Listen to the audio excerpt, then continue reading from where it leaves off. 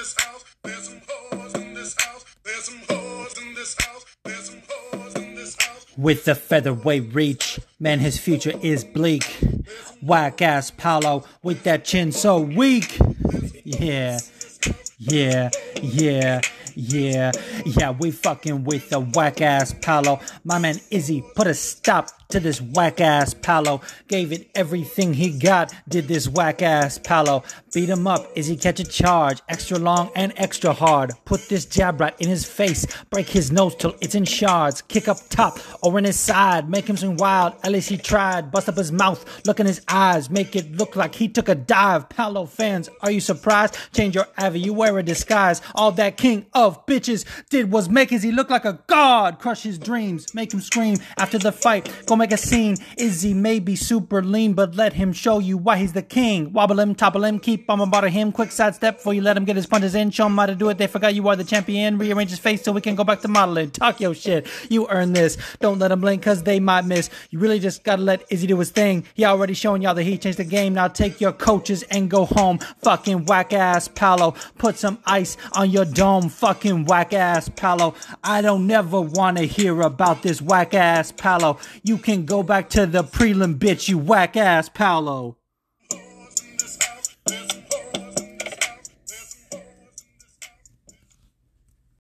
Oh, welcome to the Fighting With Myself podcast, the podcast for the above average MMA fan, hosted by an above average man. Did you think I wasn't gonna do that shit like I said I would? Last week, I told y'all I'm doing WAP for whack ass Paulo, and I did it. And I'm never gonna stop. Oh man, this is gonna be a fucking wild ass episode. Thank you in advance for any Paulo fans that are putting up with my bullshit right now. And I'm sorry. I'm sorry about your boy. Went a little hard there in that intro. And there are some people that, Paulo means a lot to them for specific reasons. And I just want to say much love to those people, specifically Miss Rome. Shout out to you and your poppy.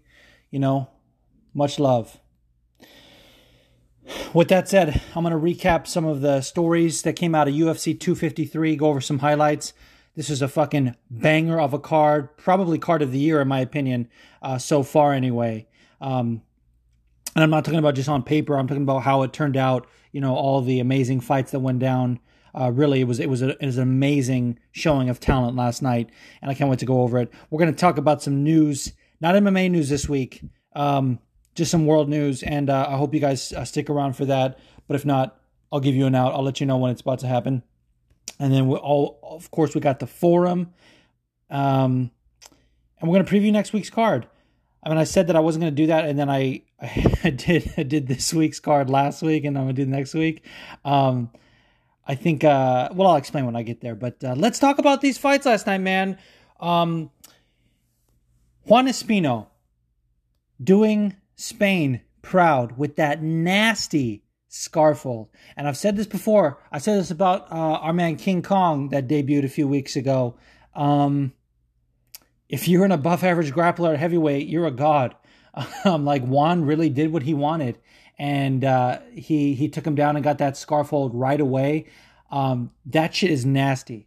I always think I have neck problems, especially when it's compressed like that. And the scarf hold is both a compression and it can cut off the airways and things like that. So I would fucking tap so quick to that shit. Are you kidding me? Other stuff you can gotta I've had one jiu-jitsu class in my life and I roll with this brown belt and he fucking toyed with me. Shout out to Brazilian Top Team in Fullerton, 400 East Commonwealth Avenue. Go check him out. But he fucking toyed with me. He had me in an armbar a couple times and I was gutting it out and trying to squirm and I escaped once or twice. He had me in a guillotine once, fucking tap right away. Rear naked choke, tap right away. Anything with the neck, I'm tap. It is what it is. But I'm really looking forward to Juan Espino. I got to say, I was a fan of this guy on The Ultimate Fighter. It was Ultimate Fighter Season 28, I believe, the last one they had with Kelvin Gastelum and Robert Whittaker as the coaches. Super weird that it was male heavyweights and female featherweights. Yeah. All the featherweights they got were fucking bantamweights, as is the case with most featherweights in the UFC, which is fucking crazy. But What was I going to say? You know, it's crazy that Juan Espino won that season, and this is the first time he's fought since then. Maurice Green, the crochet boss, who was also in that season, has fought, what, 3-4 times? It's crazy. Shit is crazy. Absolutely crazy. I used to drop that fucking meme so many times. Shit is crazy. Absolutely crazy. But yeah, dude, really looking forward to Juan Espino. Silver Fox, can I say? My man is pushing 40 and looking like very guapísimo. And his nickname is El Guapo, which I always like, you know, like, to me that's like Boss Ruden, you know what I mean? But Boss Ruden was Dutch, and Juan Espino is actually Spanish, so I think he can take it. You know what I mean? I think he can take it. I think there's other people that have the El Guapo nickname that are not Hispanic, and if you're not, then you should let it be Boss's nickname. That's all I have to say about that. I don't know, I'm super weird, but Ludovic Klein, man, this fight with him and Shane Young was quick and brutal. And I have to say, Ludovic needs to fucking make weight. And that's fucking it, dude. Like, we're going to get to it at the end, but Izzy's idea of taking 90% of your purse, or 80 to 90%, I'm fucking with it, dude. These people don't fucking give a shit about missing weight. And Shane Young, I was super excited for this fight, man. I don't know if you guys saw during fight week when he did the haka and was like, you know, chanting and getting in fucking the guy's face, and Dana White was super awkward, and he was like ignoring Dana when he was like stretching his hand out. He was just like, just like fucking pounding his chest. I was so hyped for Shane Young, man. And he did this interview on Media Day where he was like, I want to raise awareness for men's mental health in New Zealand. It's really, really bad. That was probably not that good, but Tricky Ricky, let me know if that was good. But yeah, dude, and he wants to shed light on like the indigenous people, like the Maoris and stuff like that. And I just think that's really, really important. And so I was really looking forward to Shane Young. Now, there are a percentage of MMA fans who like to ignore those kind of things, and they just think, oh, you thought he's going to win just because he talked about, oh, Maori and mental health. It's like, it's not about that, dude. It's like you want to give your energy to these people. You want to put your chips behind people like that. You know, I'm not going to sit there and fucking, you know, watch Ludovic's old fights and make a prediction based on that. Like, I know that's a sound thing to do. I'm not saying that like people do that are dumb, but like, that's not what MMA means to me. And that's why I wanted Shane Young to win so bad. So, kudos to Shane Young for taking the fight of a guy who missed fucking weight, and kudos for being a warrior in there. So we're going to hype up Shane Young instead of Ludovic. How about that? And, you know, man, Diego Sanchez needs to fucking retire. Like, that is it, dude. Plain and simple. And I have recently adopted a new policy when it comes to that.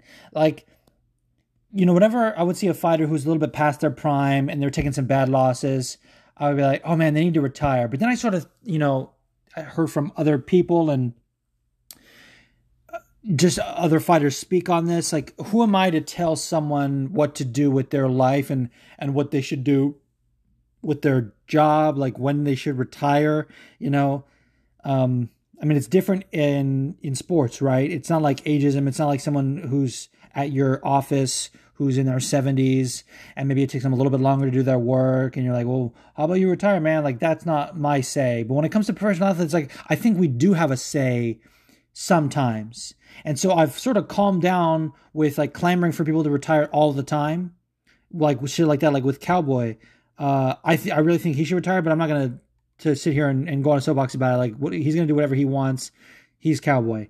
Diego Sanchez, it's getting bad. He is being taken advantage of by a fucking cult leader in Joshua Fabia. You see that bitch walk up to Matt Serra at breakfast and they're looking for a fight thing?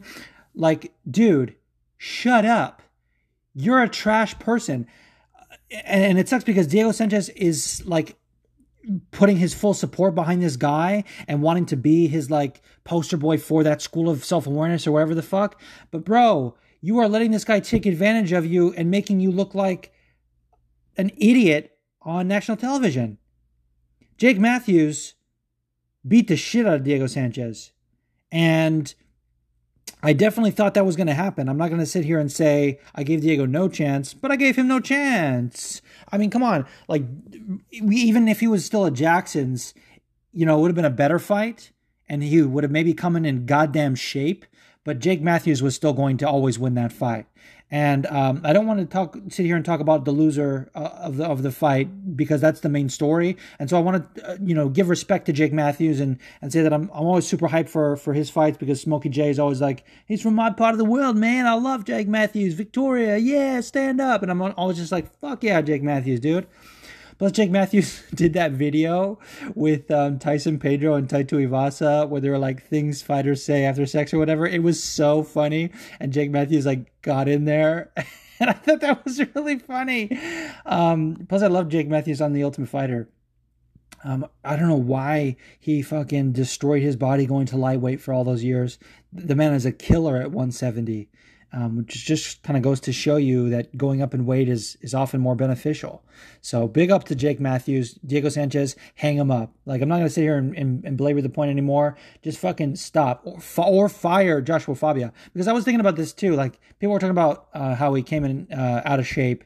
And whenever people say that, I feel like it does teeter on body shaming. Like, yes, they're professional athletes, and yes, there's like, weight requirements of their job that you can talk about without being like problematic or out of line or anything like that. But sometimes, like, dude, you just gotta let people live their fucking life. Like, we're in a pandemic, and like Jake Collier, who went from middleweight to heavyweight, like basically out of like not out of choice, you know what I mean? Like, he kind of was forced to, because of that's where his life is at right now. And I feel bad for him. But Diego Sanchez, I don't feel bad for, because part of the reason that I believe that he's in this situation is because he doesn't have a gym to go to do the strength training and do the cardio that he needs to. He's training with a fucking guru who says shit like crack the coconut and like shadow and all this other bullshit. Like, right now, you can get access to a gym if you're part of a team. They can open it at certain hours. They'll give you a key to the gym. Like Israel Adesani's team, they slept in the gym, which is boss as fuck, because he's boss as fuck. But Diego Sanchez didn't have that. And so I get it. I get why he came in like that. You know what I mean? In terms of his physical appearance or what have you. I get it. But that's your fault. That's your fault for being with a guy who does things like go up to Matt Serra and try and like demand respect when you haven't done anything to get respect. You've done nothing to earn anyone's respect. And I kind of felt for Joshua Fabia the week after, his first fight with Diego. I think it was when he fought Michael Chiesa, or it might have been the Michel Pereira fight, but that feels like it was right before the pandemic. Like, I think it was longer than this. But anyway, he was like had to go on these interviews, and like Luke Thomas had him on for like 50 minutes, and it seemed like he was like the laughingstock of the community, and no one was like willing to like talk to him rationally.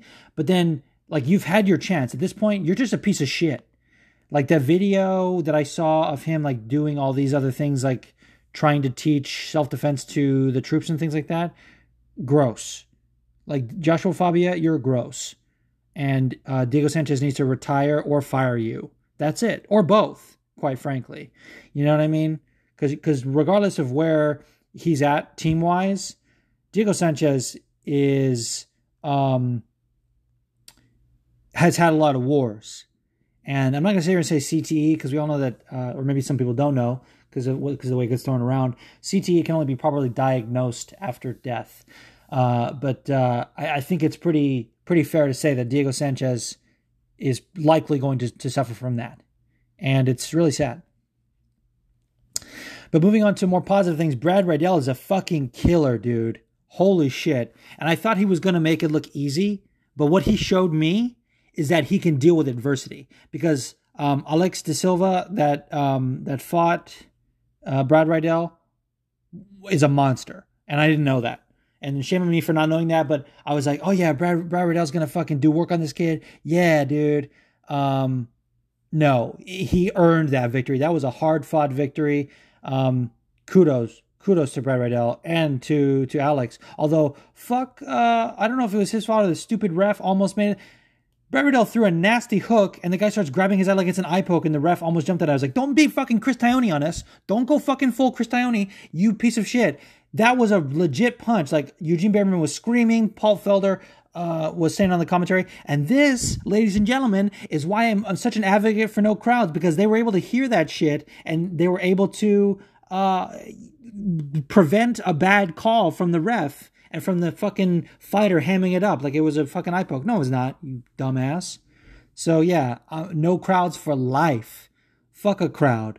Or put them in a soundproof bubble and you can watch from outside the bubble and woo so that no one can hear it but your stupid self.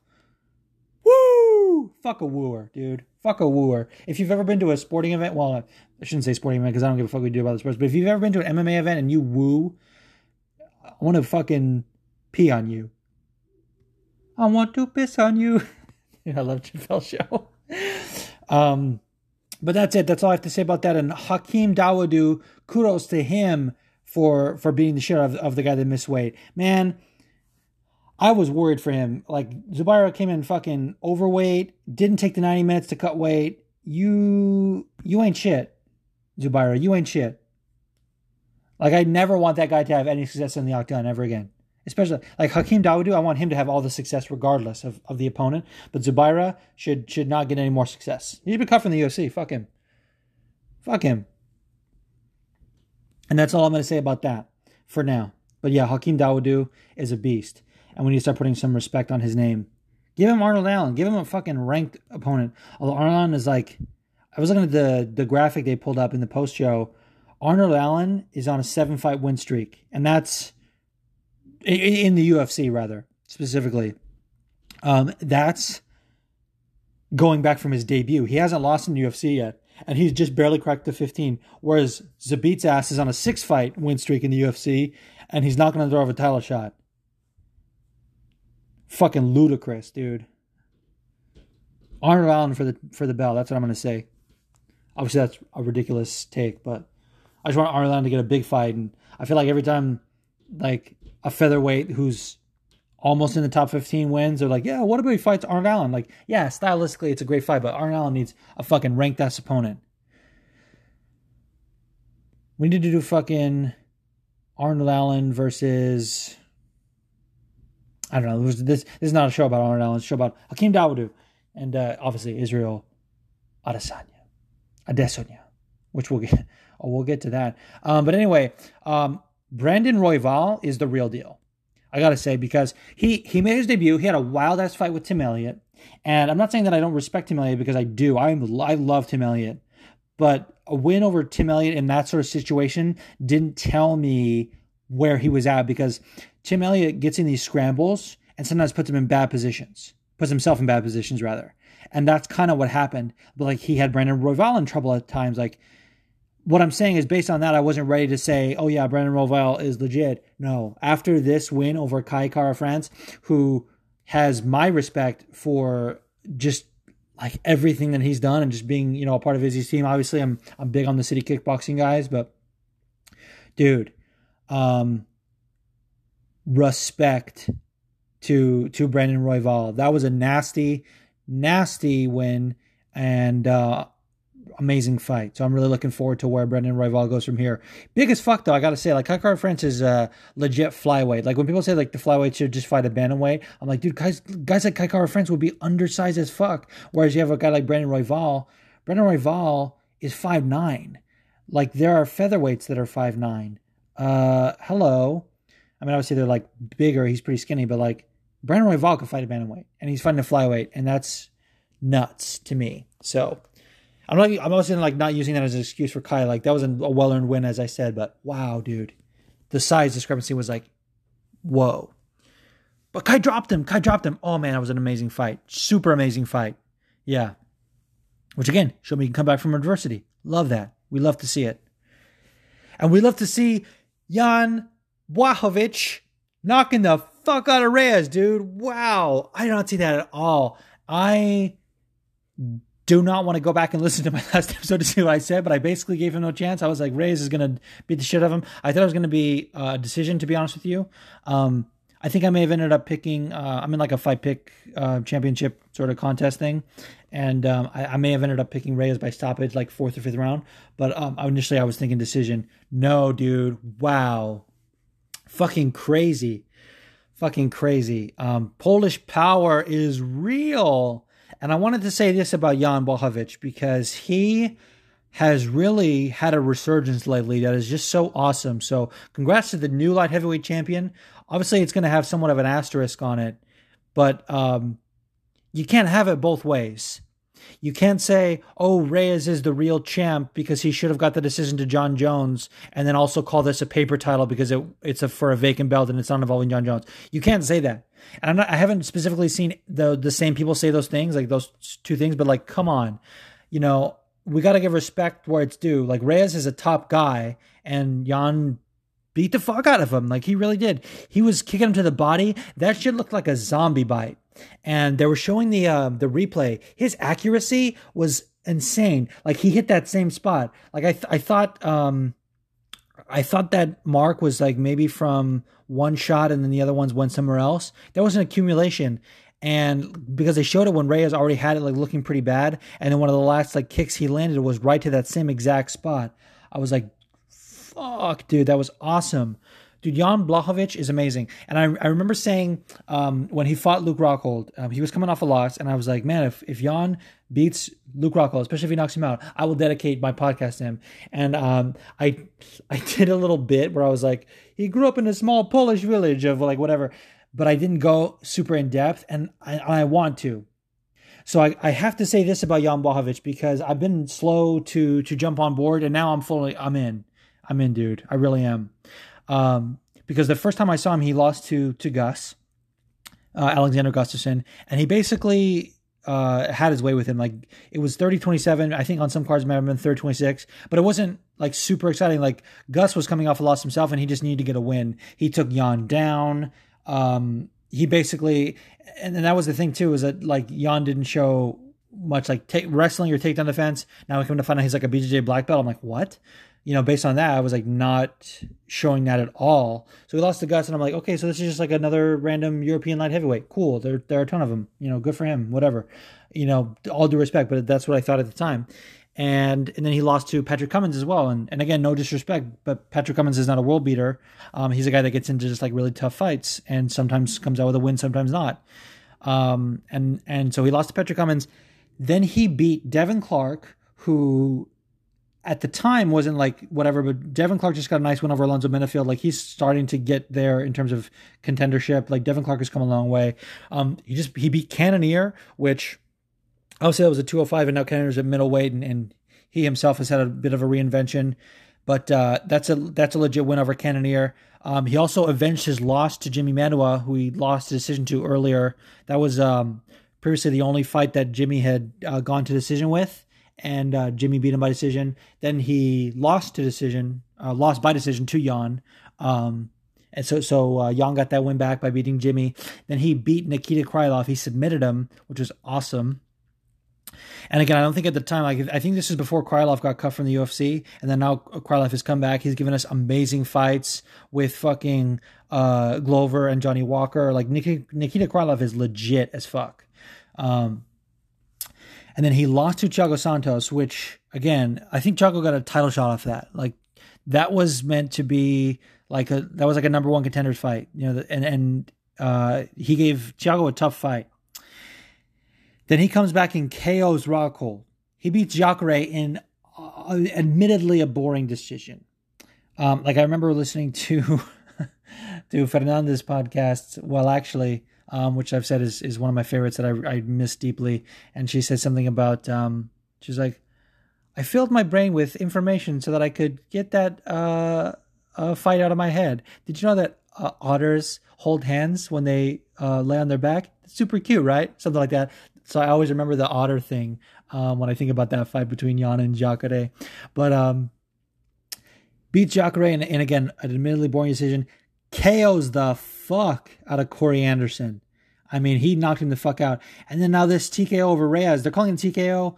I just like to say KO when the guy dropped him like that. Like, he fucking beat the shit out of Dominic Reyes. Made him do the chicken dance, dude.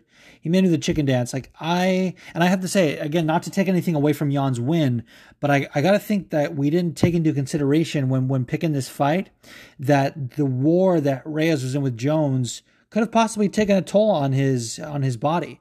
Shout out to Yugi and the iPoke podcast for kind of mentioning this, saying that like when Gus had the war with Jon, he was never the same.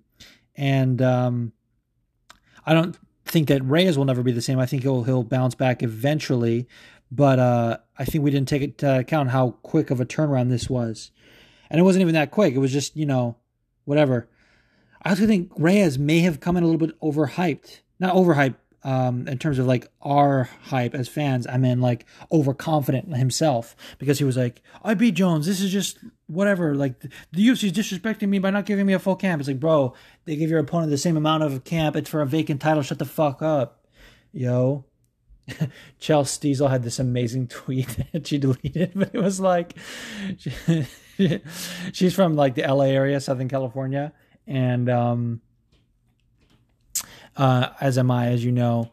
And Reyes is from Victorville, which is like, Victorville is that in San Bernardino County or Orange County? It's more southern, like it's near, like sort of near Riverside, Apple Valley, that area. And she was like, I told my grandma, that guy's from Victorville. She's like, which one? I said, the guy that looks like he's from Victorville. I was like, dude, he does super look like he's from Victorville. Like, you can just tell. It's so funny. But that will only make sense to anyone who knows that area. So that was kind of a wasted tangent. But anyway, dude, big up to Jan. And now, the moment we have all been waiting for. Israel Mabulaji Timitayo Odonyo Olafemi Walabia Desonia, the last style bender, is the king. And I will not tolerate anything to the contrary. Y'all love to root for Izzy's demise because he's super confident in himself, because he dances on the way to the cage, because he speaks his mind, because he speaks out against injustice. You guys want him to fucking get knocked out. Well, fuck that, dude. Israel's king. I'm going to say it right now. He's going to retire undefeated. 30-0, baby. I can't wait. Is that my worst take ever? Maybe. We'll see. But right now, I think it's pretty damn good. Y'all said Paulo was going to be his toughest test, and he made that shit look like sparring. He made it look easy as fuck, dude. Paulo was whiffing. Paulo was throwing head kicks. At what? At what, Paulo? What were you throwing those head kicks at? That shit was missing like a fucking bad habit. Oh my God, I love this fight. Izzy was toying with him there. He was ripping those leg kicks. At one point, they said it was 20 to none in terms of leg kicks landed for Israel Adesanya. Bro, how did you get to the highest level of the sport, fighting for a UFC title, and not learn how to check a leg kick? This is your king? King of bitches? This is your king? Fuck that, dude. Israel Mabulajiti Mitayo Oduonyo Walafemi Walabia Desonya, the last motherfucking style bender. I will not stop saying it. And I feel like that's it. Like, I just feel so fucking glorified and justified in my hype.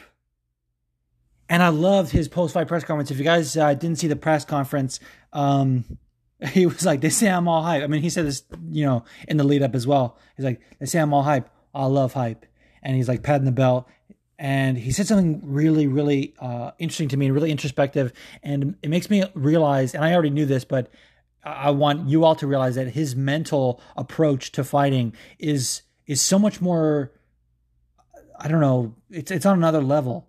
And I know that's kind of a vague term, and we like to say that in this sport. And I was like, oh, he's on another level. There's levels to this and all that good shit. But like, he thinks differently. He's all about the flashy stuff and things like that. But that's just confidence. That's just being boastful. He said, the belt doesn't mean anything to me. It's the victories. If I had lost tonight, I would have been sad that I lost, not that I lost the belt. The belt is just a nice like accoutrement. It's like, gold looks good on black skin. I love that line, dude. I love that fucking line. But he's just like, it's about the victories. He's like, this is my 100th combat sports win. 100th combat sports win. He's like, those are the things that matter to me. And they asked him about, Anderson Silva. He obviously, appreciates the comparison, but says, I'm not trying to be like him. I'm trying to be like me and all that good stuff. And that's how it should be, dude. This guy knows what to say. He gets it. He really does. And so I know there are some people that are like super Whittaker fans and they're really upset about him. And there's another people who are like not comfortable with themselves, and they saw the pre-com tweet and they're like, oh, he's so cringe. Well, guess what? Call me cringe too, because I love that shit. I was laughing my ass off. Man, dude, I love Israel Adesanya. And that's it, dude. Oh, and anyone who says like grown men should not call a grown man Izzy, like fuck that, dude. It's short for Israel. Like that's his name. Like, what am I not gonna say Jimmy because someone's name is James and I don't want to say James? Oh, don't call a grown man Jimmy, bro. What? Izzy. Don't make me do the WAP again. Ha! Oh, I can't wait for this shit. Can't wait to talk more about it in the forum is what I meant, because there's plenty of other questions about this shit. But I wanted to end on this note. And this is normally something that would be talked about maybe in regards to the forum. As a matter of fact, one of the questions is about this. So I won't get too in-depth in it, but I wanted to just sort of lay it out here because in his post-fight press conference, his post-fight interview in the Octagon, which I didn't even mention. Normally, the post-fight interviews have been conducted like remotely, sort of similar to like being on the post show or whatever, for COVID restrictions, and I get it, and like it's fine. But I did miss the in-cage interviews, and we got those tonight, which was super awesome, and yeah, I love it, I really do. So glad that those are back, especially like the translators. Like that's a whole part of it that was lost in those remote interviews, I feel. So I'm super grateful that we have those back. Now, Izzy used his platform to talk about guys that miss weight. He's like, these guys are fucking gangsters outside the UFC. They make money outside of fighting. You don't think they're going to give 30% of their purse to not be depleted? Like, fuck that. You need to be taking 80, 90%. I think he said 90 and then Dana like sort of amended in the press conference. Like, 80, 90. No, we need to be taking money from people. I agree with this 100%. So I just want to kind of lay that out. We'll talk about it later in the forum. So let's put a pin in it right now. And with that said, let's also take a quick break and then we'll get into some news. All right. I mentioned at the top of the show that this news was not going to be MMA related. So if you are not interested in MMA news, you can go ahead, you're not interested in non-MMA news. Does that make sense? If you are not interested in this kind of news, which is not MMA, go ahead and skip to the next segment. And of course, if you're listening on a platform other than Anchor, it doesn't really break it down by segment in terms of your ability to skip that way. But I'll try and drop a timestamp. You know what? I won't, because this needs to be heard. And like I said, I give you the chance to skip it, but I'm not going to tell you when, because on the off chance that you might hear something and maybe learn something. And I don't have the audacity to say that I have like a lot to teach on this subject, but I do want to consistently use my platform to talk about this kind of thing, because it makes me angry that there is no justice for Breonna Taylor.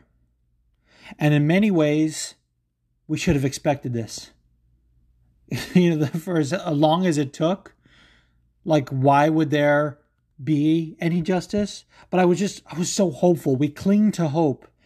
And the audacity of hope is that it sets you up for failure. It sets you up for disappointment. And if you don't know, Breonna Taylor was murdered by police wrongfully in her home. I don't know how many bullets they found in her. I want to say it was like 22, 32. It was a fucking lot, dude. And I'm not going to sit here and go over the whole story. Like, I'm not a journalist. I'm just providing some commentary on the situation because it is garbage. You know what the cops were charged for? They were charged for the bullets that missed. wanton endangerment. These motherfuckers fired into her home from outside the door from they couldn't see in the house. You don't know what's going on. You don't know who it is. You don't know who you're firing. You're just killing innocent people. And they killed the wrong person. And what were they charged for? Wanton endangerment of the shot that fired in the neighbor's house. Fuck out of here, dude. You call this justice? Hey, man, why did they give Breonna Taylor's family $12 million? If it's not the definition of hush money, I don't know what the fuck it is. If that's not an admission of guilt, what is? Why would they give her $12 million if the cops were innocent? No, fuck that.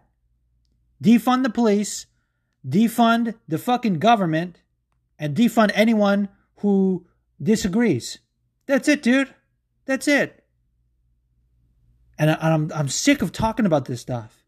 It's not like I love talking about this. You think I love getting angry over people getting killed? I want change. And that's what people are protesting about and marching about. It is goddamn ridiculous.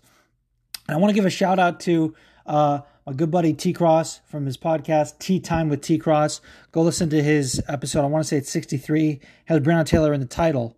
So you can tell which one that is. He did a whole segment on this, which is very important and detailed a lot more about the incident and about the specific officer than I choose to do here. Because if I do any more, I'll just get so fucking angry and distraught that it won't make for good audio. So go listen to Tom's podcast and vote. I don't know if it is going to be played in the last little ad or if it's going to be in the next one. But fucking vote, dude. Regardless of your views, even if you disagree with me, vote. Because to think that you have no vote, to think that your vote doesn't matter. Oh, well, I'm in a blue state, so it doesn't matter because it's going to be... Dude, that's bullshit. This is 2020, man. The world is turned upside down. We need to vote. We need to get our voices heard. And with that, let us take another break. And we'll get to the forum.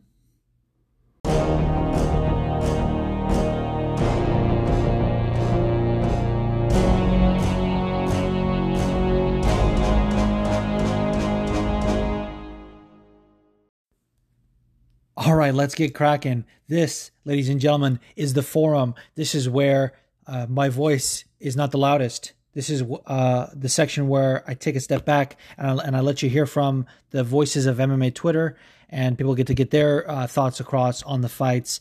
And without further ado, let me start playing some of them. There are many ways to submit these kind of questions, and I've gotten just about all of them in this segment, which is pretty cool. So here we go. First from my man, Harry Andrew.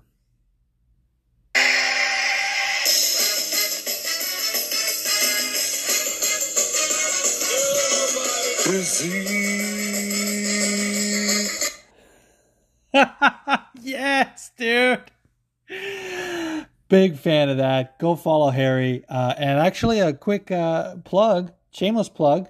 After I record today, I'm going to hop on Harry's new podcast, which I'm not even sure if it's going to be out yet. I think they're recording some stuff in advance, but just keep an eye out for it.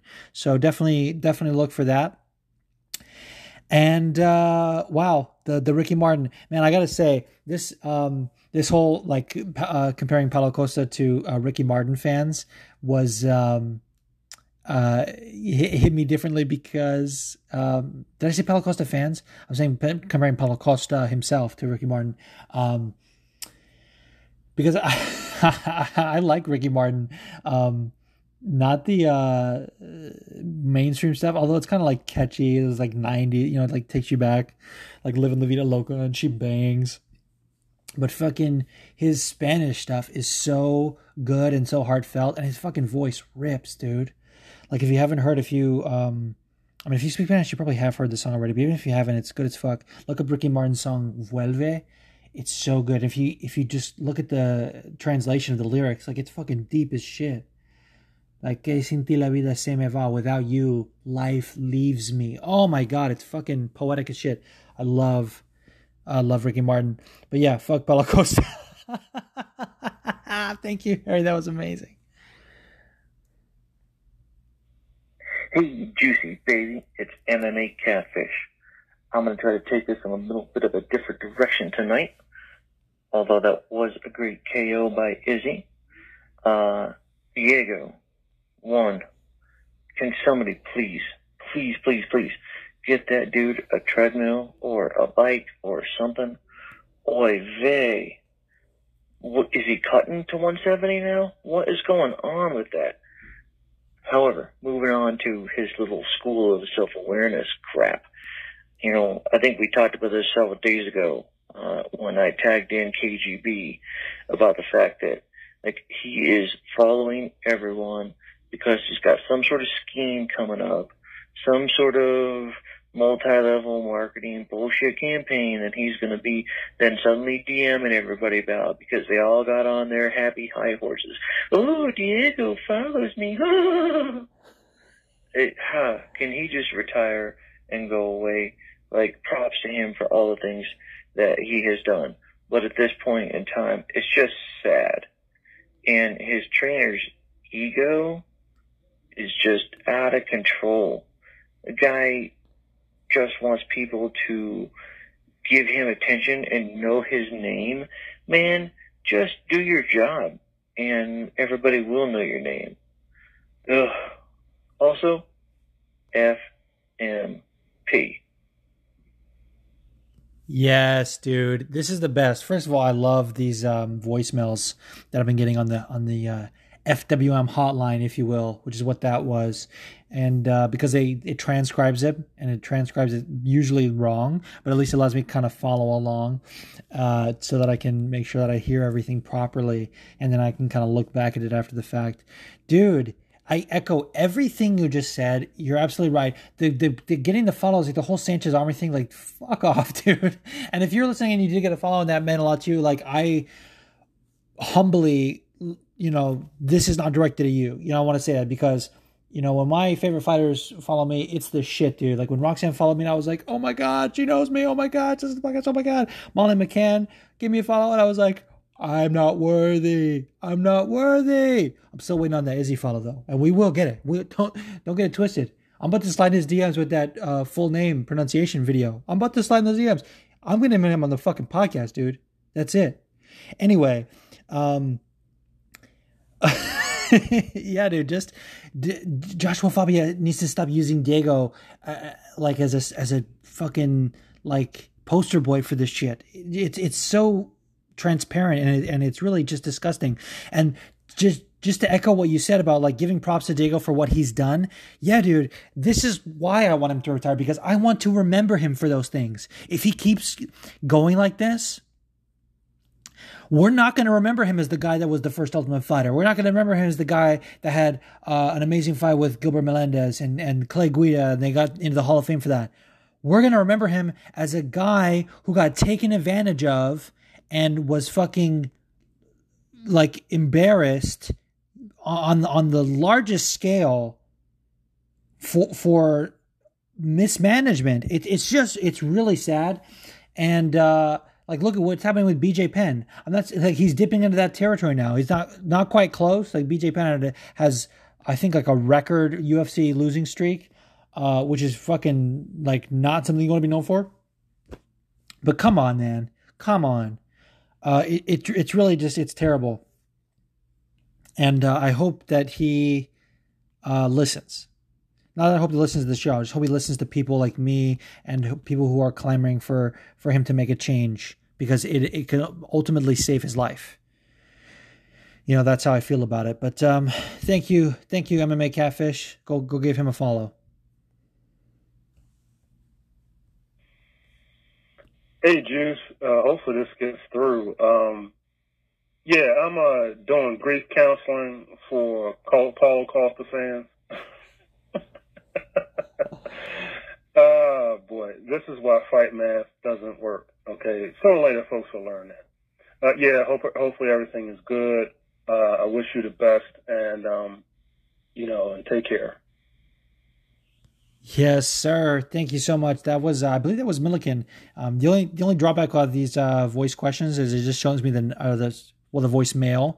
Like I said, from the hotline, it only shows me the number, and I just have to make an assumption based on the voice, or if they say their name like Seth does, they're like, hey, this is MMA Catfish, which I appreciate. I'm just saying that because I want to shout you guys out who sent in the voicemails. So thank you so much, brother. Yeah, grief counseling for Paulo Costa fans. I love it, dude. I love it.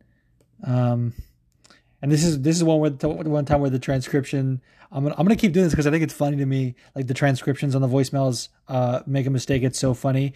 For that part, that Google thought he said, "I'm doing great counseling for Paul. Cost of an office boy." Gotta love it, man. Gotta love it. Again, that's not on you. That's on Google for fucking it up. But those are for voicemails and email questions. Now let's move into the Anchor voice questions. First up is from the man, the myth, the legend, Yugi MMA.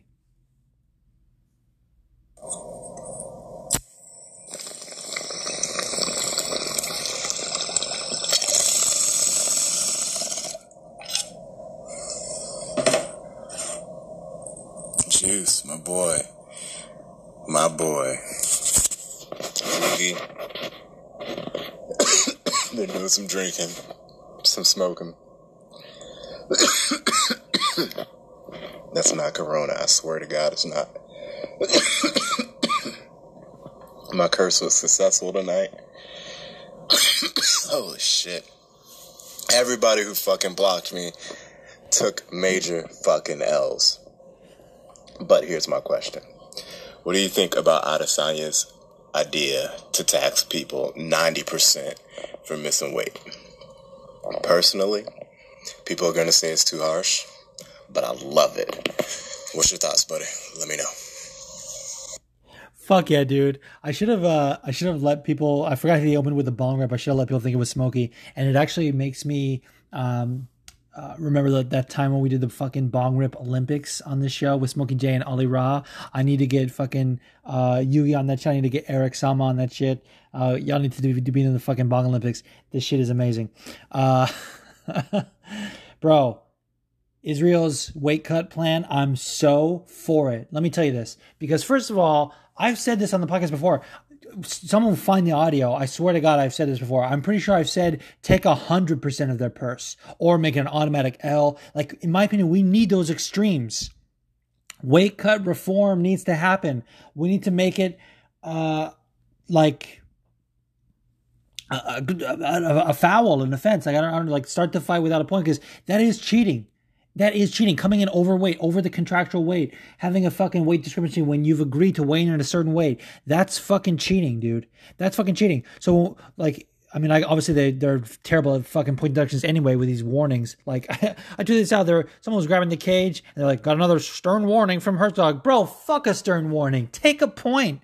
Take a point from that cheater, and take a point from these fucking weight misters as well. Either start them without a point, like they automatically lose the first round, or you have a fucking 90% deduction of their purse. I'm for it, dude. Think about this. The average UFC fighter right now, I know the minimum is like 10-10, or maybe it's raised to 12-12 now. But I think average, like a lot of them are on like some of the Ultimate Fighter contract and all these other things. I think average, if you were to average about from all the fighters, take an average of some of the people that make 100K and all these stuff, it's probably about 20K a fight. At least we can use that for easy math. If you only get 10% of your purse, that's $2,000. That's nothing. And you have to pay your coaches.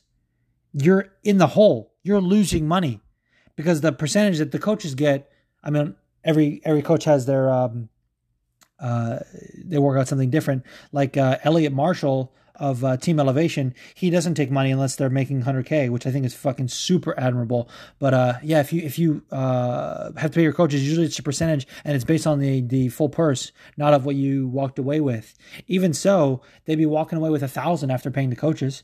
Like that, you tell me that wouldn't motivate him to fucking make weight? It's bullshit what they allow to happen right now, because right now you can just pay the fine and come in overweight and be less depleted while your fucking opponent had to struggle to make weight. Like, I remember when Will Brooks fought Cowboy Oliveira, the fucking Sperminator, as Rhino calls him, which I think is the best nickname of all time. That bitch missed weight. Missed weight heavy.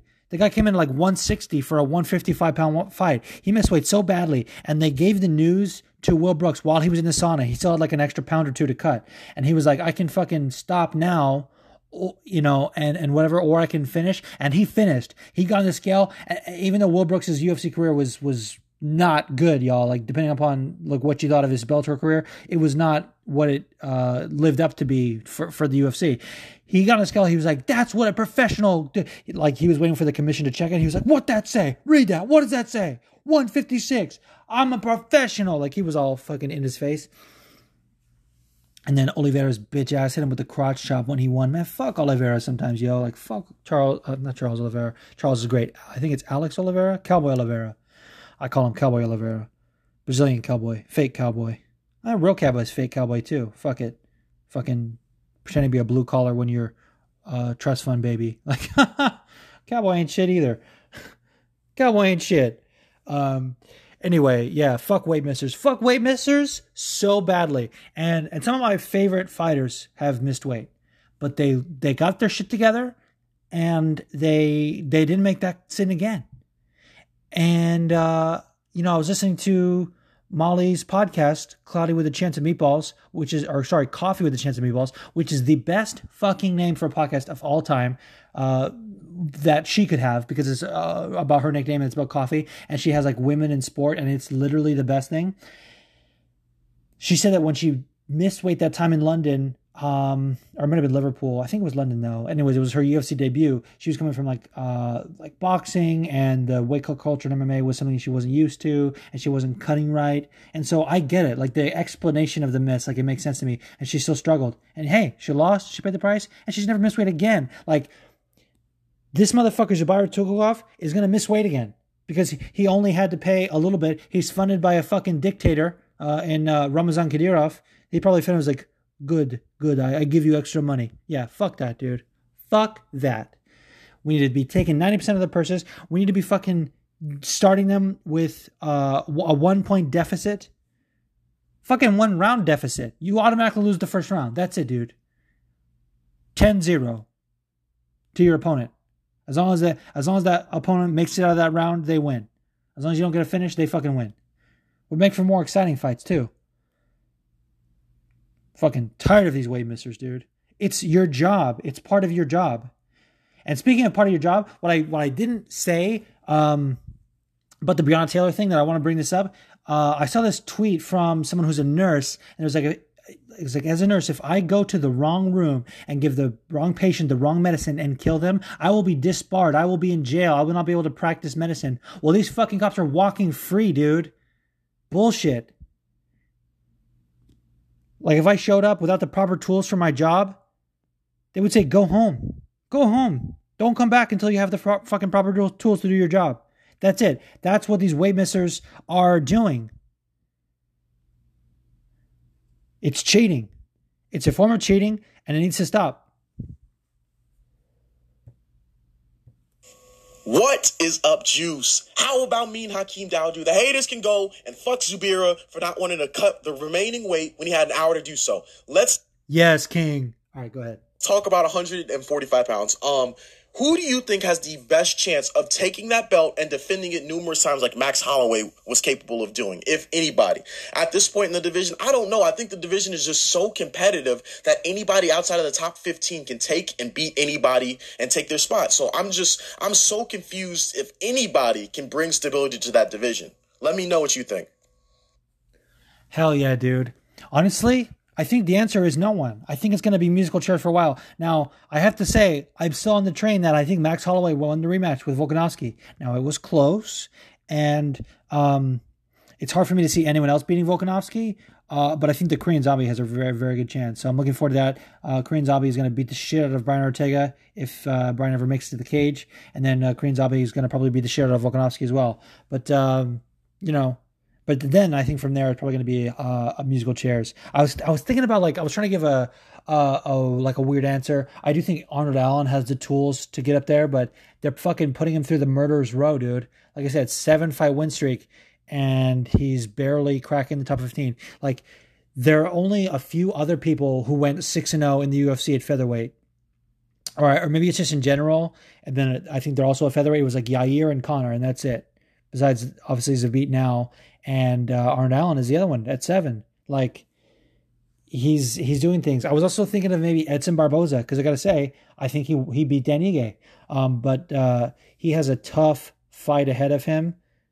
No, he doesn't. I'm sorry. He did in Sadiq Youssef. But then I just heard that Makwan Amirkhani is stepping in to replace Youssef. Maybe some visa issues or something like that. Bro, Makwan Amirkhani is going to get killed by Edson Barboza. It's going to be a fucking publicized murder. Televised murder. Publicized. Whatever.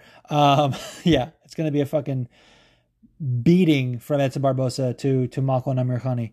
Yeah, that's all I got. Arnold Allen. He's the guy. Arnold Allen, he's our man. If he can't do it, no one can. Love Arnold Allen's post-fight interviews, and he's like, my dad took all the steroids. Look at him, he's fucking jacked as hell. I'm clean as a whistle, though. God, I love it, dude. All right, we got one more voice question. Let's get it in. What's going on, you bunch of fucking casuals? Juice and all you juice heads, hope you're all doing well. My question for you this week is, what do you think is next for Izzy? I know he said Cannonier if he wins, but I don't know. I don't even know who do I see that beats him, you know. I didn't think Costa was going to beat him, but I thought maybe give him a fight. That didn't happen.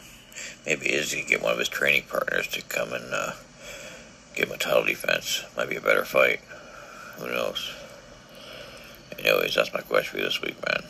It is what it is. You know, it's always 420. Peace.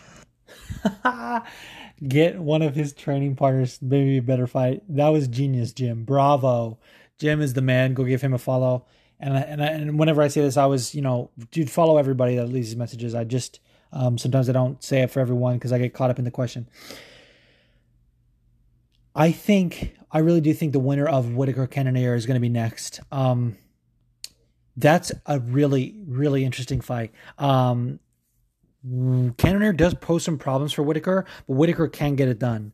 I still have interest in the Till Adesanya fight.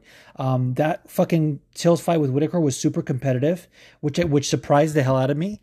And I would love to see it. If Till, Israel, I feel like has power with UFC. Like he wanted that Romero fight, they made it happen, even though Romero was on a 2-fight skid. He needed to fight Costa, even though Costa had not faced enough top 15 talent. He has said that Cannonier is next. Like, if he says after Cannonier, or maybe a rematch with Whittaker, what have you, if he says, I want to fight Darren Till next, they're going to make it fucking happen. So I would love to see that fight. Do Darren Till versus Israel Adesanya. I texted my boy Leo after these fights. We were on FaceTime because I had just started up like a tweet from Wonder Boy. I was like, dude, I still want to see Wonder Boy versus Adesanya. I said this before, like that would just be such a striking masterclass. It would be beautiful to watch. It would be amazing, dude. I fucking really want to see that. I really do. Yeah, and then that's it, dude. Yeah, I just think dude, give him bodies, line him up. Like, doesn't give a fuck, He's going to beat them all. Like I said, 30-0, baby. I'm so dumb. And I said that was the last voice question, and that is the last voice question for that was sent in. But I wanted to play an old clip. Now, this has been one of my favorite voice messages that has ever been sent into the show. I got so hyped for it. When you send in a voice question on Anchor, you can title it. And the title of this voice message from a year ago, almost to the day, it's been slightly less than a year, like a couple weeks shy. Was there 52 weeks in a year? It's probably 51 weeks old, this voice message. The title of the voice message made the title of the show. And I was hoping he would send in another one, but still, I'm going to fucking play the old one. So let's now hear from my boy Tev.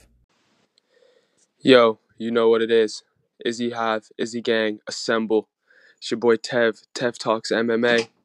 Not here to ask a question, just here to talk our shit. We fucking called it. Our guy did it. I just want to say this real quick. Not only did he knock him out twice, word to Masvidal versus Cerrone, knocked your boy out twice, but I just want to let the Whitaker fans know we're talking our shit like this because every time we had to click on a comment section for any content before this fight happened, we had to read 3,000 comments saying, I can't wait till Whitaker derails this hype train. Oh, fucking Whitaker's gonna knock him out easy. Oh, Whitaker went 10 rounds with Yoa. Bro, I don't give a fuck. If you're a 7-year-old and you picked Whitaker, bro, and I see you in the street, I'm slapping your candy out your hand, bro. Izzy Hive. And he's gonna wash fucking Costa. Anyways, shout out Fighting With Myself. Podcast, Tev Talks MMA. You're...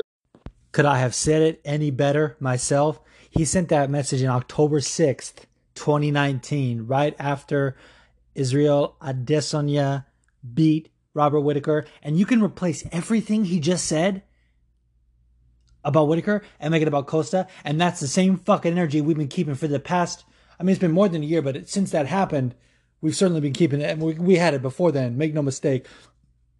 Bro, that's the best. Slap the candy out your hand, bro. I love it. I love it. And yeah, dude, if you notice at the end there, he said, and he's going to wash Costa. Tev called it. That's it, dude. That's it, dude. That's fucking it. And that's all I have to say. Now, I have a couple of DMs that I want to read. These are very, very interesting questions. First is from my girl, Brat MMA. She says, drunk and hyped up Hannah has a question for the podcast, and I'll forget it if I wait till I wake up to ask it. I'll forget it. Did Jan Blachowicz execute a perfect game plan against Reyes? He said before the fight that he knew what the weakness was, and he said that he would get a second-round knockout. Legendary Polish power. Good night. Whoa! I did not know that he said he was going to get a second-round knockout before the fight. I got to be honest, fighters say those things, and you have to have supreme confidence in yourself if you're going to be successful in MMA. But to call your shot like that is pretty fucking gangster.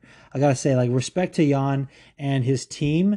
I love the story of him thinking that he needed to go somewhere else and then going back to his roots. I love when fighters do that. I like it even more when they stick with their team the whole time, like Izzy did and other people that should not be mentioned. But, bro, so important.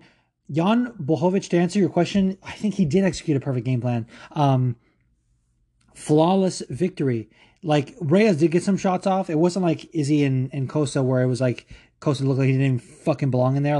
That was competitive at least for the first round, but Jan was definitely setting it up and he got the fucking KO. He wobbled Reyes that's fucking it, dude. Polish power. And I gotta admit, I was slow to get on the Polish power train. But yeah, I'm fucking all the way in now. Jan will be champion for the next few years. Next question is from my boy, Phil the MMA Dude. At Phil the MMA Dude. Go check him out. It says, podcast question, putting your Izzy bias aside, how many more fights will Israel win before he loses his O? Here's the thing, dude. I can't put my bias aside. It's part of who I am. And it goes back to, and I'll still try and put it aside for your question, Phil, but it goes back to what I said about, what Fernanda said about bias in her podcast. We all have a bias, and it is so inherent, and is so intrinsically part of who we are that even the act of trying to be unbiased is a bias. Even if you write for an outlet and the bias comes from the editor, that there's still a bias there. Even if you have a certain constraints to stick to, that's part of a bias. So me putting my bias aside, I can't, because part of the reason that I love Israel so much is that he reminds me so much of parts of me. And I know that's pretty audacious to say, especially we come from very different backgrounds, and I'm obviously not a fucking athlete, but just the way he carries himself, it's inspiring. And I love him more than I can put into words. So how many fights will Israel win before he loses his O? All of them, bro. He's retiring undefeated. I can't fucking stress that enough. I don't care if I end up being wrong, because I'd rather be wrong in predicting he's undefeated than be right in predicting his demise. I'd rather be wrong in predicting that he's undefeated. So that's what I'm going to say, Phil. He's going to be fucking retiring undefeated. Now, he is in a very tough division. So I'm not going to predict who will beat him if they do, but I could see in like 3 or 4 fights, like there's a lot of young up and coming talent in the middleweight division, like Kevin Holland, for example, Darren Stewart. You know, those guys are on the fucking come up. So there may come a time when, 4 or 5 fights from now, he finds himself in a position where he maybe has a really tough fight and maybe he loses a split decision. I don't know. But I'm going to predict right now that he retires undefeated, because he said something in the press conference that fucking worries me. I'm not going to lie. He said that he wants to fight Jack Hermanson at some point to test his grappling. I'm like, no, dude, please don't do that. Please don't do that. Like, Jack Hermanson submitted fucking black belts. He submitted David Branch to the guillotine. He almost got Jacare, even though Jacare is like, would never fucking tap to a guillotine, or probably anything really.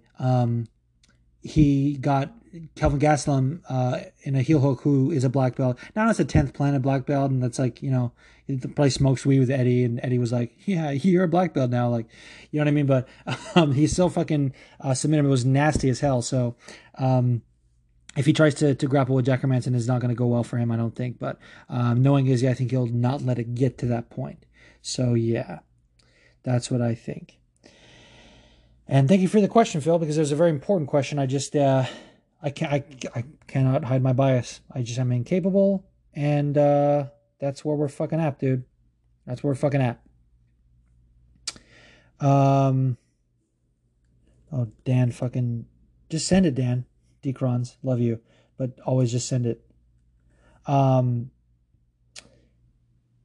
I'm reading the forum, and Decron says, "Can I at least send like an anchor today?" It was 9 minutes ago. Like, bro. I literally 9 minutes ago was still recording the forum. Like, I would have refreshed and something. Anyway, much love to you. But this question is from Matai Stevenson, at Matai Stevenson. He says, my question is, now that the war is over, can we be friends again? Bro, you were fucking disrespecting Israel Adesanya. I don't take that lightly. Of course we can be friends, but bro, I'm putting all these fucking Costa fans on notice, bro. We did hear Skinny Clown. We did hear he's knocking him out. He ain't shit, dude. You saw that? He was missing all over the place. Man, anyone that thought Costa was going to be champion needs to fucking turn in their fan card. I'm just kidding. Obviously, I've made worse predictions. But, bro, come on, dude. You got to start respecting Israel Adesanya. He's not just hype. He is the best striker we've ever seen in the UFC. And I'm not just saying that. All right, this question is from Joe Blogs, at Joe Blogs 74. He says, do you think if Costa had a better fight IQ, he'd have tried to take Izzy down after his white belt antics at weigh-ins? Yeah, dude, what the fuck was that? First of all, Izzy's a blue belt. He got promoted by Andre Galvao, who is one of the best grapplers in the world. Andre saw him rolling and he was like, that's a white belt? No, he needs to be a blue belt. Gave him his fucking blue belt. But Izzy said he keeps the white belt mentality, which I think is super important. So yeah, as far as that goes, he has to find the entry for the takedowns. Like his whole, he's been working with Captain Eric Albarracin, and you couldn't work on some takedowns to implement your game plan. Fuck that, dude. His ego got the better of him. Y'all said that Costa was in Izzy's head. No, it was the other way around. And that's it, dude. And this next question is from Genghis Black, at Pooba Pit, who is back, y'all, after a much-awaited return. He will tell his story at some point, and I'll let him do that. But he says, I know I'm a tad late, but Frankie motherfucking Edgar. Yeah, dude. I told Genghis this, after Frankie's win over Munoz, I named the episode Frankie motherfucking Edgar. Only reason I spelled like fucking is because when you have like a swear word in the title of a podcast, sometimes they like put the asterisks on it. Like even if I didn't put that, like have you ever seen any of my other episodes in the past? Like I titled one that was like hold my fucking beer, and they put stars on it. I didn't do that. It's like what iTunes or whatever automatically does. Like, I didn't want it to do that, so I put Fukin just to like whatever. But yeah, Frankie, motherfucking Edgar, and I was hoping that Genghis would see that. So I'm glad that he's back, and your health is very important. So I'm glad that you're taking the time for that. And this isn't even a question, but this is from Mr. B. He says, this is petty, but worth it. Yeah, go give Mr. B a follow. Mr. B 1986. All right, now we go into the Threadhead Media Forum. For the past month, this has been the main home of the forum, and I want it to remain that way. Not enough people are using it, so I tried last night. I used the app invite link so that you could go on the Wix app and see it easier. That really didn't yield the result that I wanted, so I'm just going to keep doing it the way it was before, I guess. But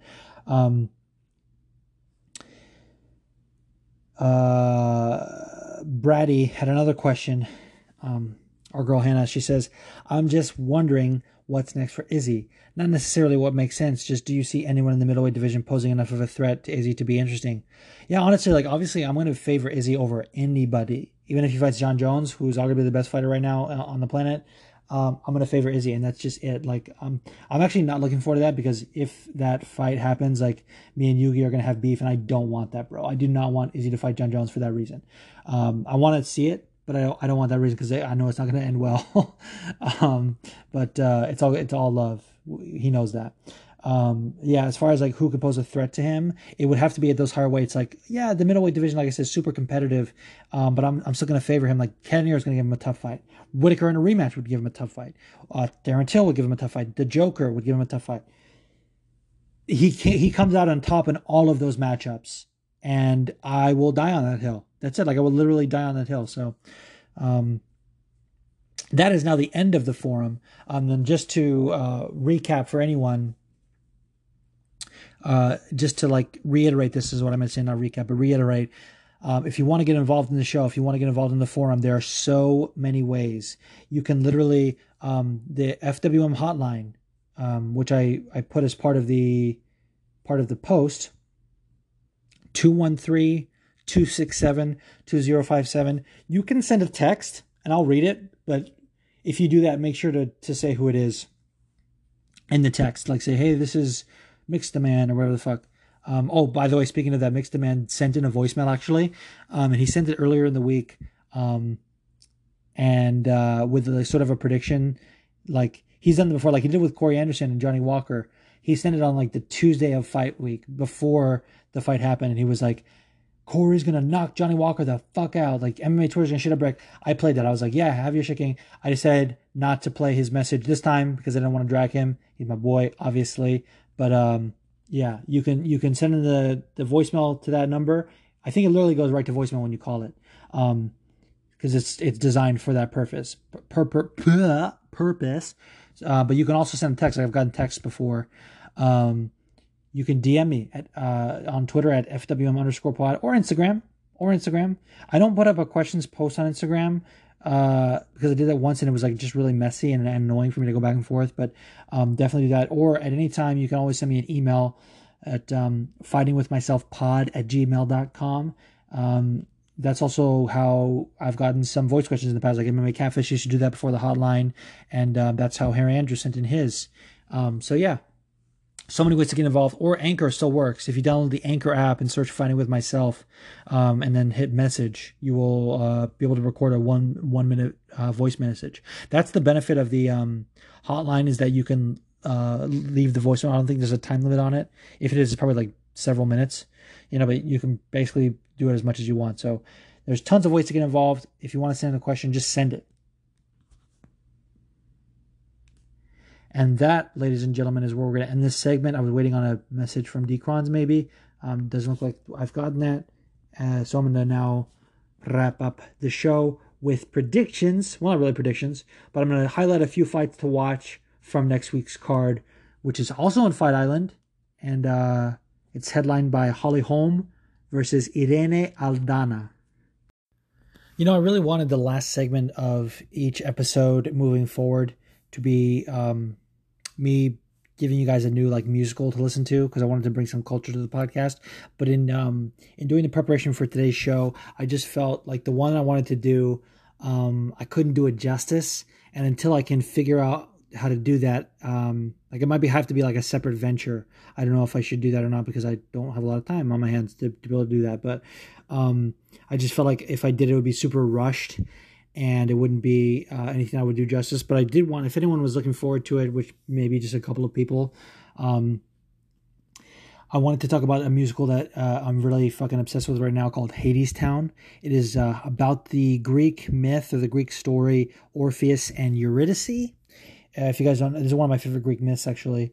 Which is like sort of lame to have like a favorite Greek myth, but it's fucking pretty dope. Orpheus in the myth is like the best musician of all time, and he can like tame any beast with his by playing the lyre, which essentially is like a old-fashioned guitar. And he uses a guitar in the musical, and he's like, "Oh, so play the lyre," but it's a guitar. I'm like, okay. But anyway, they did like this modern sort of like steampunk version of the myth, and it's got like super jazzy and like rock music, and it's fucking dope as shit. And I just want everyone to like look it up who cares about that kind of thing. Hadestown. It actually, the gal that wrote it, I shouldn't say gal, what am I, old-timey guy? The woman who wrote it, Anais Mitchell, it's Anais, Anais, I don't know how to pronounce her name, but she wrote it initially and then it didn't get picked up, and so she turned it into a concept album, and that got attention, and then she linked up with some director who helped her like flesh it out and reimagine it, and then got it to Broadway, and now it's this like huge success, which I think is really awesome. The guy who plays Hades has like the deepest voice of all time, and it's dope as fuck. And he's like, "Hey, little songbird." Fucking dude, you have to listen to it. The song that he sings, he's like, "Wait for me, I'm coming. Wait, I'm coming with you. I'm coming too." And then like the Fates are in the background. Who, if you don't know the Fates, those are the in Hercules. They were like, "Who puts the glad in gladiator?" Like the Fates. Or no, those are the Muses. I'm sorry, the Muses are actually a part of this. But the Fates are those old women who cut the string. But they're like, obviously, like in this one, they're like more sexy. It's like a whole thing. And then he's like, "I'm coming, wait for me. I hear the walls repeating." It's so gangster, and you guys have to look it up. So go look up Hadestown. And that's all I have to say about that. And now we're going to talk about some fights. That's what you're here, right? Listen, I didn't do every fight on the card, and I looked at the main card and I was like, well, I don't want to talk about all these fights, but some of the prelims are fucking fire. So we're just going to talk about some fights to watch that I think are interesting, whether or not they're on the main card. The first one that is, I think, going to be super fucking interesting is Loma Lookboonmee versus Jin Yu Fry. Was super hyped for Jin Yu Fry's debut. She was the atomweight champion in Invicta, and she obviously lost to Kay Hansen in a tough fight. That was really hard to watch because she was beating the fuck out of Kay until she got submitted. And Loma Lookboonmee is always fun to watch, dude. She is just like a little ball of fury in there. Angela Hill put a clank on her, but I think she'll come back stronger and give Jin Yu Fry a tough fight. I don't know who to favor in that fight, honestly, because they're both coming off losses. And, obviously, I think even Loma was an atomweight initially, I want to say. I think they both are coming up. So this is going to be a super fucking interesting matchup. Whoever says that women's MMA is boring needs to go fucking put their dick in a grinder. You know what I mean? Like, women's MMA sometimes is fucking amazing. Like, this, to me, is what, like, Nico Price and Vicente Luque, like, usually is. The two times they fought. That's what this fight is, like the women's version of. Two people that just fucking go for the finish all the time, and they're gonna, it's gonna be super high paced. I love it. I love everything about this fight. And the next fight that's super interesting to me is Charles Jourdain versus Josh Culibao maybe. If you guys don't know, you probably pronounce it Charles Jourdain, but it's Charles Jourdain. That probably isn't even 100% accurate, but it's better than Charles Jourdain. He's French Canadian and fucking great, dude. Charles Air Jourdain. He is a fucking exciting featherweight prospect. If I'm not mistaken, he lost his last fight, but it was close. And I want to say it was against Feely, maybe? Touchy-Feely. Anyway, it was an awesome fight, and I think it's going to be another awesome fight.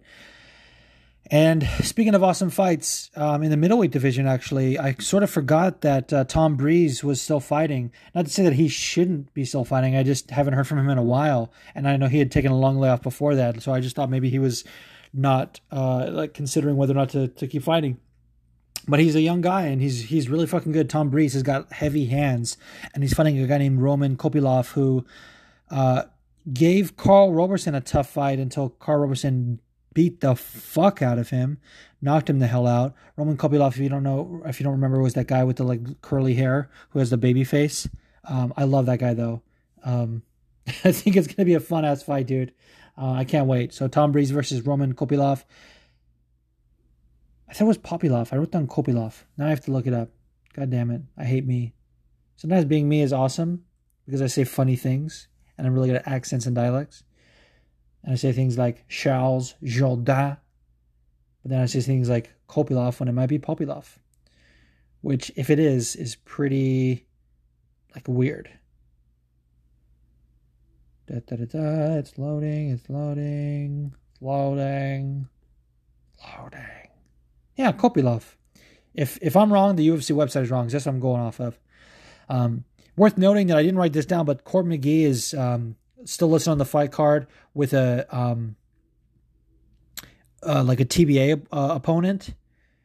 And what the fuck? I thought he was fighting Carlos Condit. So I guess I didn't know that Carlos Condit was out of the fight. I hope he's not. I hope this is a fucking fuck up from the UFC, because if that fight is still on, super excited. And we're Team Natural Born Killer on the fucking Fighting With Myself podcast. Make no mistake about it. So yeah. Otherwise, look forward to Court McGee versus a random welterweight that they can find. But I am excited for fucking Yorgan De Castro, dude. Yorgan De Castro was going to be our guy to defeat Greg Hardy, and I really thought he was going to be the one to do it. The way he fucking flatlined Justin Tafa, I was like, this is the guy. And then he didn't really get anything off, and it was super, super sad. I was fighting a gentleman named Carlos Felipe, who I don't know much about, no offense, but I hope Yorgan does work, because I love the timeline whenever he fights, because there's a lot of really cool people I follow that are from Cape Verde, whatever. I'm pronouncing that wrong. Cape Verdean, namely Tev Talks and LT. Shout out to you guys. And I want Yorgan to get the fucking win, dude. That's it. Co-main event on this card is Germaine de Randamie versus Juliana Pena. Can't fucking wait for this fight, because either Juliana Pena is going to wrestle fuck Germaine, and it's going to be like domination, or she's going to come in and get eat knees to the face, which, if I'm honest, the latter is more likely. We forget Germaine is the best kickboxer in the women's division, and so much that Amanda Nunes didn't want to stand with her, and maybe top 5 out of all the roster, regardless of male or female. So Germaine de Randamie is probably going to beat the fuck out of Juliana Pena. I like Juliana Pena a lot, but she annoys me sometimes on the commentary for Combate Americas, which I actually recently thought about trying to cover Combate Americas, because I've really been wanting to work on my Spanish, and I feel like if I had credentials to cover their events, that would just make me step up my game. But then I thought, well, I don't get paid to do that, and I would be spending money to go to these events, so fuck that. But just know that it's on my mind, Campbell McLaren, if you're listening, because you follow me. I love Campbell McLaren. I made this tweet about Kevin Iole. I was like, Kevin Iole is a fucking hack, yo. And Campbell quote tweeted. He's like, yeah, Kevin Iole fucking released an article about Combate Americas, which was completely false. And I was like, yeah, dude, fuck Kevin Iole. Kevin Iole ain't shit. He probably was hyping up Paulo Costa as well. It's probably, I've never seen a striker like Paulo Costa. But fuck you, Kevin Iole. If you didn't come here for unbridled and unabashed and uncalled for Kevin Iole hatred, why did you come here? Because that's always going to be a part of this podcast. Fuck Kevin Iole, yo. Anyway, the headliner for this card, the main event, is Holly Holm versus Irene Aldana. And I'm hoping Aldana catches a body, yo. I gotta say, my soul twin is probably the biggest Holly Holm fan ever. Ashley, the MMA nerd, I love you. I love you more than you know, but I hope Irene fucking murders your girl. I'm just kidding. I'm such an asshole. But yo, Irene Aldana is super fucking exciting to watch. When she knocked out Kettlin Vieira, I was so hyped. And I was said before that, dude, if you guys didn't see her fight with Leslie Smith, yo, that was an amazing fight. One of the best women's fights ever, probably. If I'm honest, like as far as 3-round non-title fights, yo, check it out. Irene Aldana versus Leslie Smith. That was her debut, I believe. And then she's just been up from there. Leslie Smith got the win. But holy shit. And it was funny because Leslie was just coming off of fighting Cyborg and Cyborg's debut. And she got fucking knocked out quick, obviously, because it was when Cyborg was just wrecking girls. And the commentators were like, maybe she just wanted to fight like Cyborg. Like maybe she took the experience from that fight and was just like, well, let me just fight like Cyborg. And she just came after Irene. And they had an amazing fight. She was doing spinning shit. Man, Irene was all over the place. She trains with Alexa Grasso. They're like besties. So if you like one, you have to like the other. They're a package. Like just so you know, they're a package. And I think Irene Aldana is gonna brutalize Holly Holm. But make no mistake, like there's a lot of Holly Holm hatred because she gets these title shots that maybe she doesn't deserve. But sometimes I feel like no one else does really, like there's not always a clear number one contender in the women's divisions, you know? Well, specifically women's bantamweight. Like strawweight, it's pretty clear. Flyweight's not that clear, but that's a different story for a different podcast. But yeah, Irene, I think deserves the next shot if she beats Holly Holm. And I hope she gets it. Well, what I wanted to say is that regardless of the hate, Holly Holm is still a world-class kickboxer and is still very technical and defensively responsible, that she could make this into, she could very well control the pace of this fight. Like Irene tends to dictate the pace in her fights, but the way Holly's style works, there's a good chance she can dictate the pace. She could try and get her up against the Phage and clinch, like she did against fucking Raquel Pennington the entire time, or like she did against Megan Anderson. She could do that. I hope Irene can get out of it and maybe hit her with some elbows on the break, and that'll be fucking amazing. And I'll just be like, oh, yes. Dude, I'm planning. I've been doing this thing because I think it kind of like puts it out in the universe. Like I told you guys I was going to do WAP if Izzy won. I've been listening to Despacito a lot lately, the Spanish version, not the one with Justin Bieber. That one's fucking terrible. Well, it's not terrible. Like it still has most of the good parts of the song, but the beginning with Luis Fonsi that's in the Spanish version that isn't in the Justin Bieber version is fire.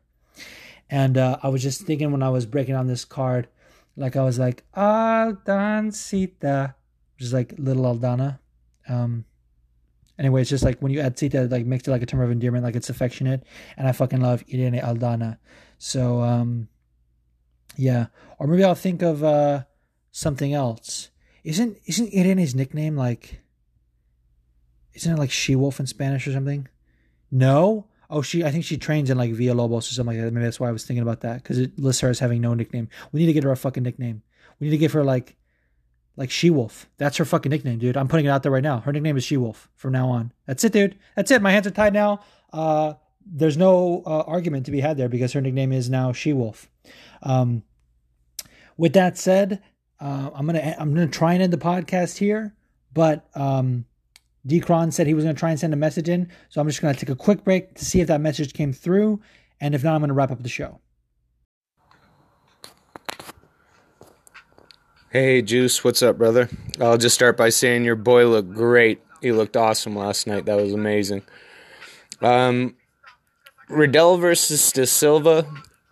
I just was screaming at the TV. I wonder when someone's having success on the feet why they shoot for takedowns, especially against a Brazilian dude. Like, if I was his corner, I'd be shrieking at him. And Hakeem, representing our spot to the fullest. 403. I love Hakeem. What the hell was wrong with that one judge? And also telling him to stop cussing in the ring. Fuck you, Kevin. Anyway, I hope everyone has a great day. Love you, peeps. Bye. Yes, I'm super glad I waited for that. That was awesome. Yeah, dude. I didn't talk about this. I forgot. Like, Yeah, dude. I think it's in the rules that you're not allowed to cuss or something like that. But I think it's like up to the ref to kind of decide what's that. It might be like offensive language, which I take issue with the wording, because a word is only as bad as you make it. Like if like Zubair were to call him the fucking N word, like that's offensive as shit, and he should be fucking fired for that. But if Hakeem wants to talk some shit and say fuck you or whatever, like, let him talk his shit, bro. I love it. It's part of it. It's part of fighting. You have to let that shit happen. I love it. And yeah, I always forget that Hakeem is Canadian, because I feel like he represents his lineage more often. Like, doesn't he carry the Nigerian flag usually?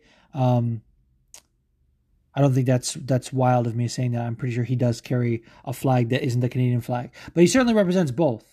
And he's definitely proud of that. And I forgot to mention that he is Canadian, because I love my Canadian sisters and brothers of the North.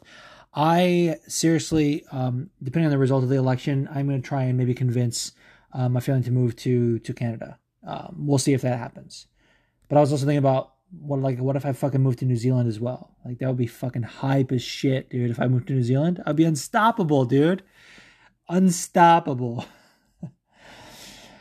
And at that, I'm going to stop this episode, because I'm going to take it to like a different direction that I don't want to take it in. But I will say this in closing: Israel Adesanya is the truth, and fuck anyone who denies him of that. Be kinder to each other, even as I'm talking my shit. Be kinder to each other. We all need to be kind in this climate, and Black Lives Matter. And that is not a political statement. That is a human rights statement.